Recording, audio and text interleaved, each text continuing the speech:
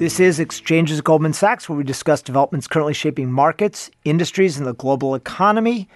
Today, we're going to be talking about a timely topic as it relates to the public markets, direct listings, and the changing nature of the IPO market.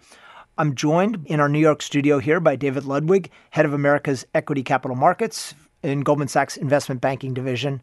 David, welcome to the program. Thanks, Jake. It's good to be here. So last week, we hosted a conference out in Las Vegas that brings together private companies with investors in the space. Explain a little bit about what that conference is and why we host it. Absolutely. This is our 9th annual Private Innovative Company Conference, where we gathered the next generation of emerging technology companies together with over 500 attendees from the venture capital, corporate, and private equity communities. This setting has actually become one of the key events that allows those companies who are driving disruption to connect and network with those with the foresight to fund long-term vision. So, David, given the market backdrop you described, why is there interest right now in different ways of helping companies approach and enter the public markets? So, Jake, when you think about the continuous evolution in the equity market and some of the step functions that happened over the last decade, there has to be different alternatives to just a true IPO. And for decades, the IPO has been the primary avenue for companies to debut in the public markets and raise capital to the extent necessary. But the needs of a lot of companies have ultimately changed. And so what we've been focused on is how do we help companies list in the way that's best suited for them. And so when you think even about the IPOs evolved with greater customization, a focus on transparency, and removal of the frictions that our clients are focused on. But at the same time, we're very excited about some of the new pathways that have emerged over the last handful of years. Most notably, in the last couple of years, the direct listing, which we discussed in depth at PIC this year. And Goldman's been really proud that we served the lead advisor on the first 2 direct listings, Spotify and Slack. Both of those were very successful in how those companies debuted in the public market, and each one of our clients' objectives were achieved over the course of those processes. And we expect to be at the forefront of continued innovation in the months and years to come, and believe that companies entering the public market should be considering a direct listing and ultimately seeking the pathway that best achieves their objectives.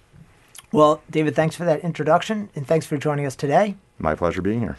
As David mentioned, last week at our conference in Las Vegas, I sat down with Barry McCarthy, CFO of Spotify, Greg Rogers, a partner at Latham & Watkins, and Will Connolly, who works in equity capital markets with David here at Goldman Sachs, to talk all things direct listings.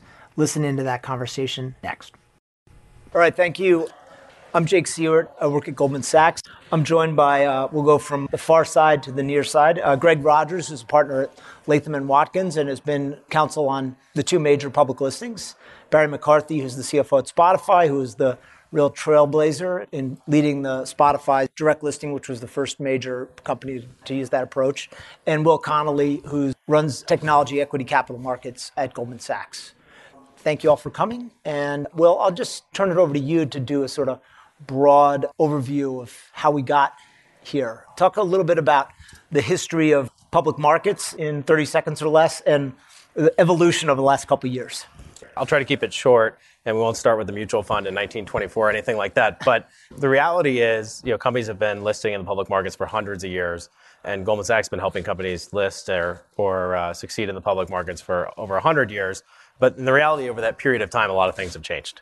So markets have changed, information availability has changed, capital availability has changed, and businesses have changed as well. And so you have businesses with the benefit of technology that have built to scale much more quickly than they could have in the past. And you've also had several companies that have made the choice to raise a significantly greater amount of capital in the private markets than they would have ever done before. And against that backdrop, companies' needs and objectives are changing.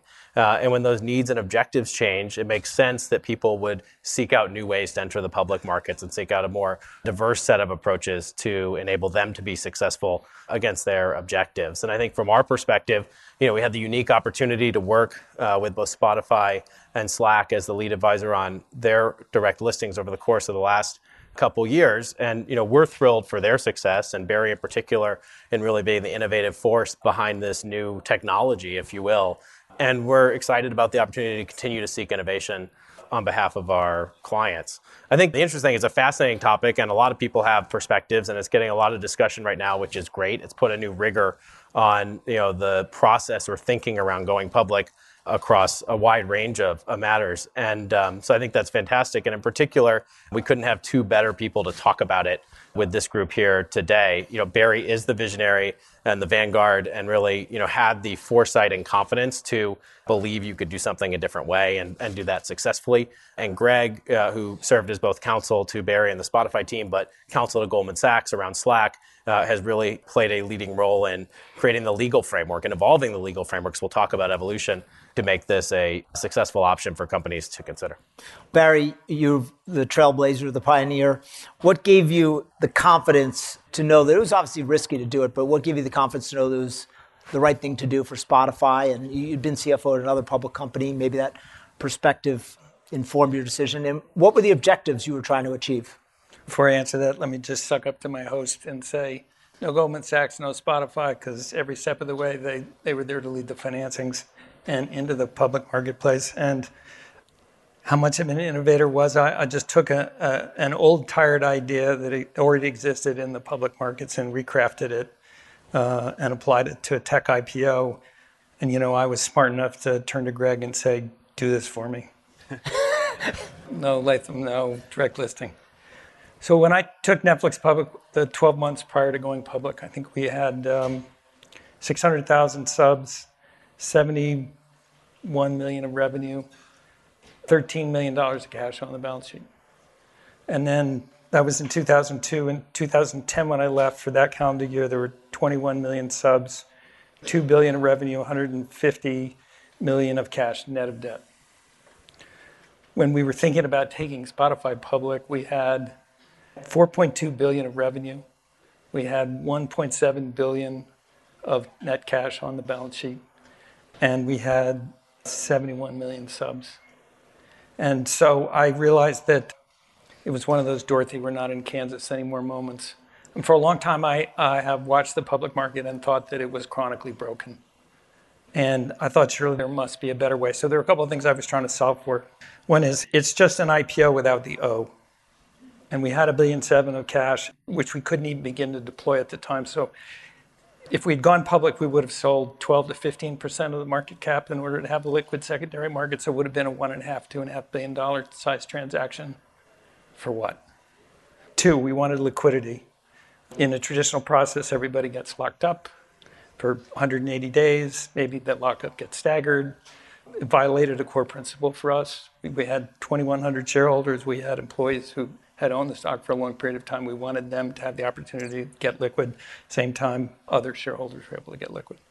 3, we had this core value around radical transparency. We've been absolutely transparent with our private shareholders. We wanted to take the same approach with public shareholders. And there's this quiet period that's imposed by the 33 Act when you're going public, and the staff graciously agreed to work with us to allow us to both give guidance and to host an investor day.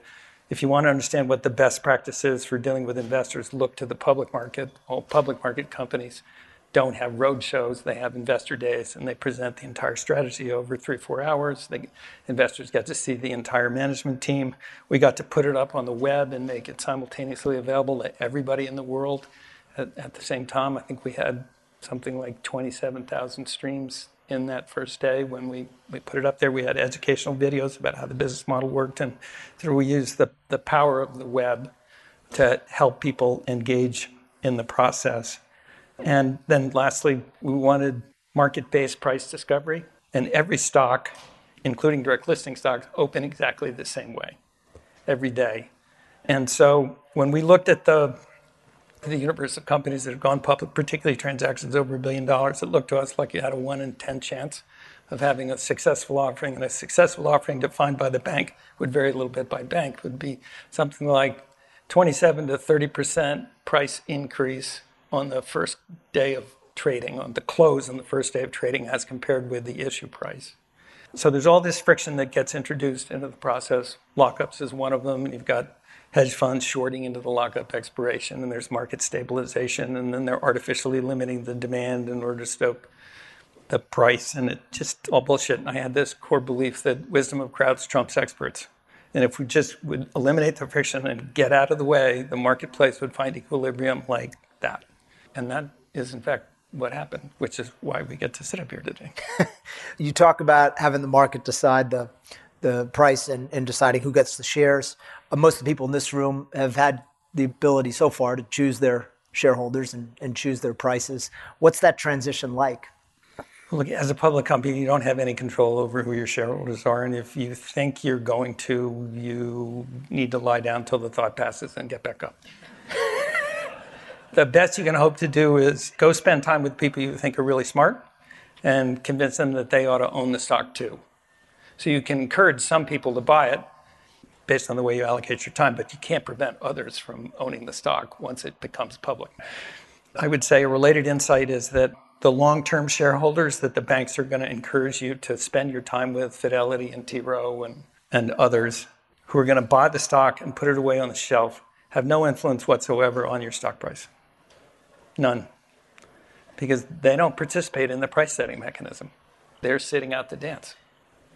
As I watched over time, the average size trade in Netflix from 2002 to 2010, it just dove for the floor, even as the total volume increased dramatically.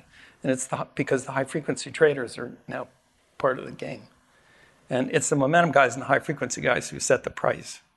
So go spend time with the big guys because, one, they can buy a lot of stock so you get a good return on your investment of time. Two, they're super smart. They have great insights, so you'll learn a lot.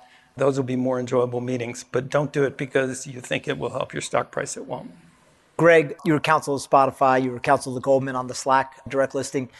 Barry mentioned how the SEC allowed certain things. How is the SEC approaching this phenomenon, and particularly as it starts to maybe take off next year? And what should companies be thinking about in terms of their risk, direct listing versus IPO? Spotify came around at exactly the right time in the sort of regulatory regime. I mean, we got very lucky with Barry being an innovator. Barry's boss, Daniel, is a disruptor in his business. But over on the SEC side, we got sort of lucky. The chairman of the SEC, Jay Clayton, is an ex-deal guy himself. The head of corporate finance is a guy named Bill Hinman. He's a deal guy from the Valley. So from a very top-down perspective, we got a lot of support for trying to do something new.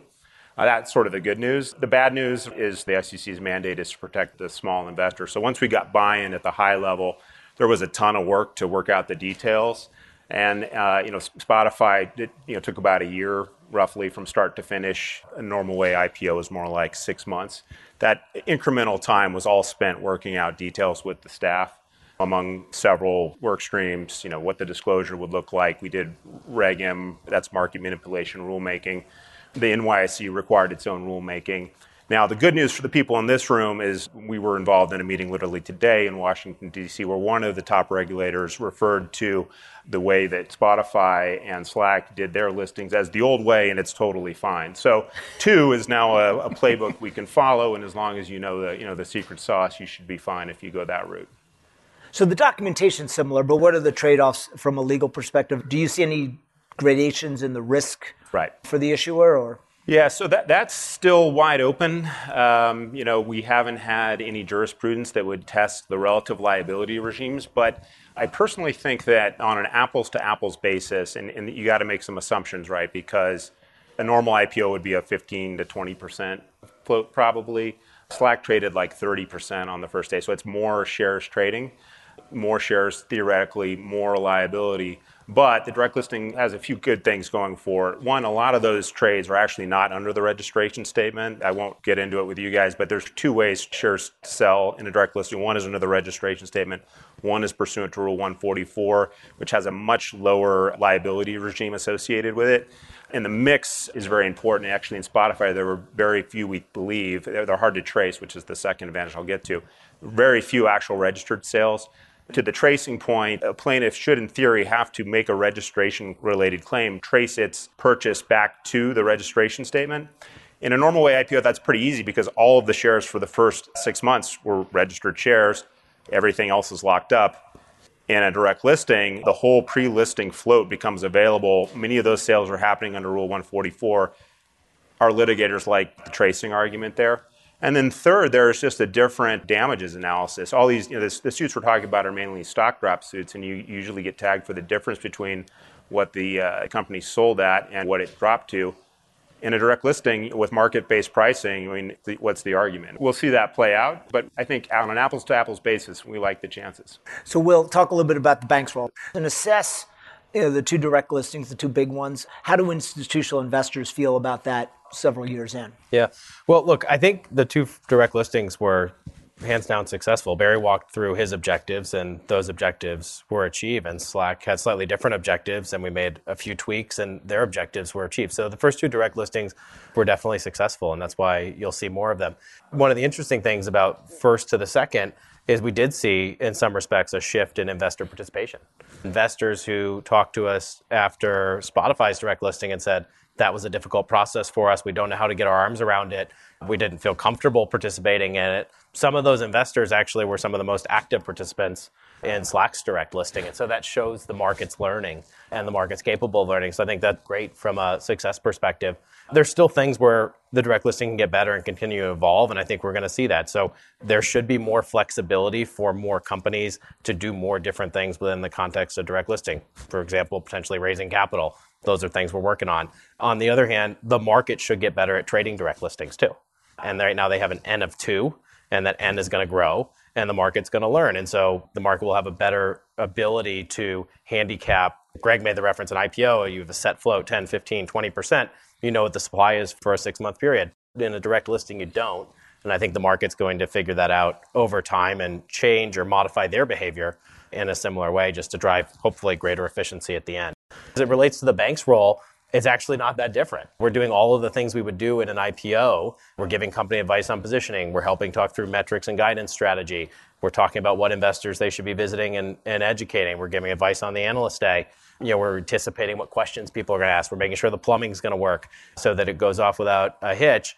We can't execute a roadshow with the company because that would be an underwriting activity. So the company goes on its roadshow by itself, and then we go on our roadshow and go see all the potential sellers and all the potential buyers and have multiple meetings to help inform both sides of the market, how that market's going to develop. And an informed market will hopefully lead to efficient outcomes. And so you actually have multiple roadshows going on in the case of a direct listing between the time the company goes effective and the time the stock actually starts trading. So I think it's actually really similar. There's just legally some slight differences about how we go about it. So Barry, what advice would you give to people in this room who are thinking about entering the public markets? And not all of them may have the built-in advantages that you had at Spotify with healthy cash, healthy business, really without the need for new capital. How should they think about the risks? And is there anything that you now would have done a little bit differently having gone through it? Look, there are many elements of the direct listing process that you could make part of a traditional IPO. You could give guidance. You, in addition to roadshow, host an investor day. I think those would be smart things to do. You'd still be subject to a lockup, and you wouldn't get the benefit of price discovery. And if, depending on the skill set of you and your CFO and the depth of your accounting team, you may not be trying to optimize for your cost of capital, and you don't really care about the 30% discount you're going to leave on the table, then a traditional offering will work fine. Looking back on your IPO 10 years from now, you'll realize that notwithstanding all of the hoopla, it's just a financing event. That's all it is. It's a pretty expensive financing event. But, from time to time, there are inefficiencies in the capital markets that afford you the opportunity to raise capital in really inexpensive ways. So if your business needs cash, just think opportunistically about where your lowest cost of capital is. Go get it when the window opens. And then if you have the luxury of being well capitalized, you can think more creatively about your going public event than you would if you were cash strapped and absolutely had to have it now. You could raise it before, or you could raise it after. Like if you did a secondary transaction, you're going to pay a 2% discount to the day's close, maybe 4%. That's it. That's your total transaction cost. So do a direct listing, be public for 6 months, and then do follow-on. So Greg, Barry mentioned a secondary. What are the chances that the SEC comes around and allows a direct listing with a simultaneous or near simultaneous raising of capital? The SEC's mandate is to have as many public companies as possible, and I think they do recognize that the inability to raise primary capital is a limiter. So I think in the long term, I like our chances there. There are a number, similar to the first process that got us to the secondary, there are a number of hurdles to overcome, so it'll take a while. In the meantime, as I said, they're very happy with the Spotify Slack playbook. And to Barry's point, you can raise capital before, you can do a 144A convert right after, and then a year after, you're a seasoned issuer and can do any sort of short form registration you like. But I do like the chances long term for primary capital. And so, Will, as the market evolves and companies explore different options, how are the banks thinking about what they're going to be offering? And will there be a bewildering array of choices, or will it be relatively IPO, direct listing, or direct listing plus? I think there's going to be a lot of options. And I think we're evolving to an era where you're going to have companies in a lot of different positions with a different set of objectives. And there's no cookie cutter approach that should be employed for every company. Doing something because someone else did it is the best way to get to a bad solution for you. And I think that's the way that people are going to start looking at it. People are going to start saying, what am I trying to design? And it'll be more efficient than when Spotify did it because they broke a lot of new ground. But it'll be more efficient and people will feel greater license to modify things around their set of objectives. And so I think the direct listing, what does that mean? That means the direct listing is here to stay and we're going to see more of them. And I think we're going to see changes. As Greg mentioned, I think at some point we'll see primary capital in the direct listing. It also means that the IPO is going to change. And so an ancillary benefit of all this discussion is people have been looking at it and saying, should a lockup exist? Should it not exist? Should we be pricing more aggressively than what was historically a definition of success? And I think those are all really smart questions for companies to be asking. And the result is we're talking about, with every company that's thinking about entering the public markets, we're talking about direct listings, and we're talking about how we can design something that's successful relative to their objectives. And I think that's a really great outcome. If I could comment on that, Barry made the reference of borrowing tools from the direct listing to the IPO. The same is in reverse. Like Barry chose not to do a traditional roadshow, chose not to do like sort of analyst activity, but you could incorporate that, particularly in a business that was harder to understand than Spotify. Yeah, Slack did bunches of roadshows. Yeah. But you're relying on your underwriters, equity research analysts to basically teach the street your story. It's important to realize that that educational process doesn't exist in a direct listing, because there are no analysts that come over the wall, which I happen to think is a good thing. And among the reasons we gave the Investor Day was to teach the entire analyst community how the business model worked and what our expectations were for future performance. And right after the Investor Day, all of them began to publish research about Spotify. And suddenly you had this enormous echo chamber that was educating the world of institutional investors about how the business model worked. That doesn't exist in a traditional process. There is no echo chamber. But more importantly, if you're not doing the talking, nobody else is. And so you can hear the sound of crickets. So if you're not prepared to give guidance, if you're not prepared to educate investors, you're going to end up in a really bad place. Imagine it's Friday night, your partner, significant other, is expecting you for dinner at 7 p.m. and you get stuck at work and you don't show up till 10 and you didn't call. How do you suppose that ends? Not well, right? And if you had called or you emailed and you managed expectations, it would have been a much better outcome. It's the same relationship with institutional investors. However little you know about your business, you know a lot more than they do. And so if you leave it for them to fill in the blanks, it's going to end badly for you. So I couldn't encourage you strongly enough to give guidance and give real guidance.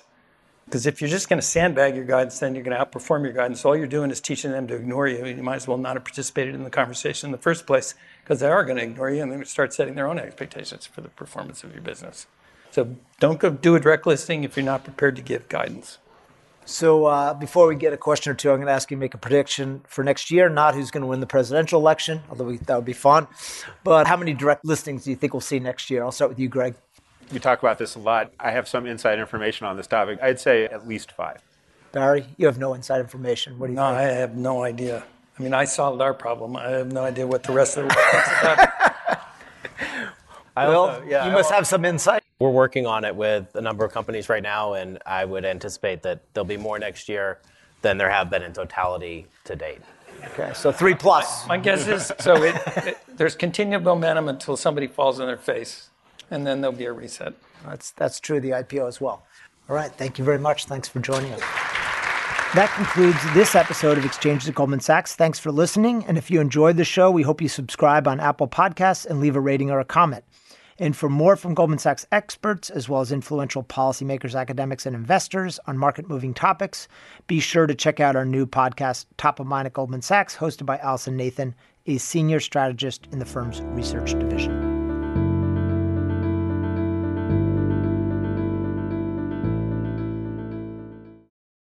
This podcast was recorded on October 8th, 2019. This podcast should not be copied, distributed, published, or reproduced in whole or in part. The views expressed in this podcast are not necessarily those of Goldman Sachs, and Goldman Sachs is not providing any financial, economic, legal, accounting, or tax advice or recommendations in this podcast. The information contained in this podcast was prepared for general information purposes only, does not constitute research, advice, or a recommendation from any Goldman Sachs entity to the listener, and is not a substitute for personalized financial advice.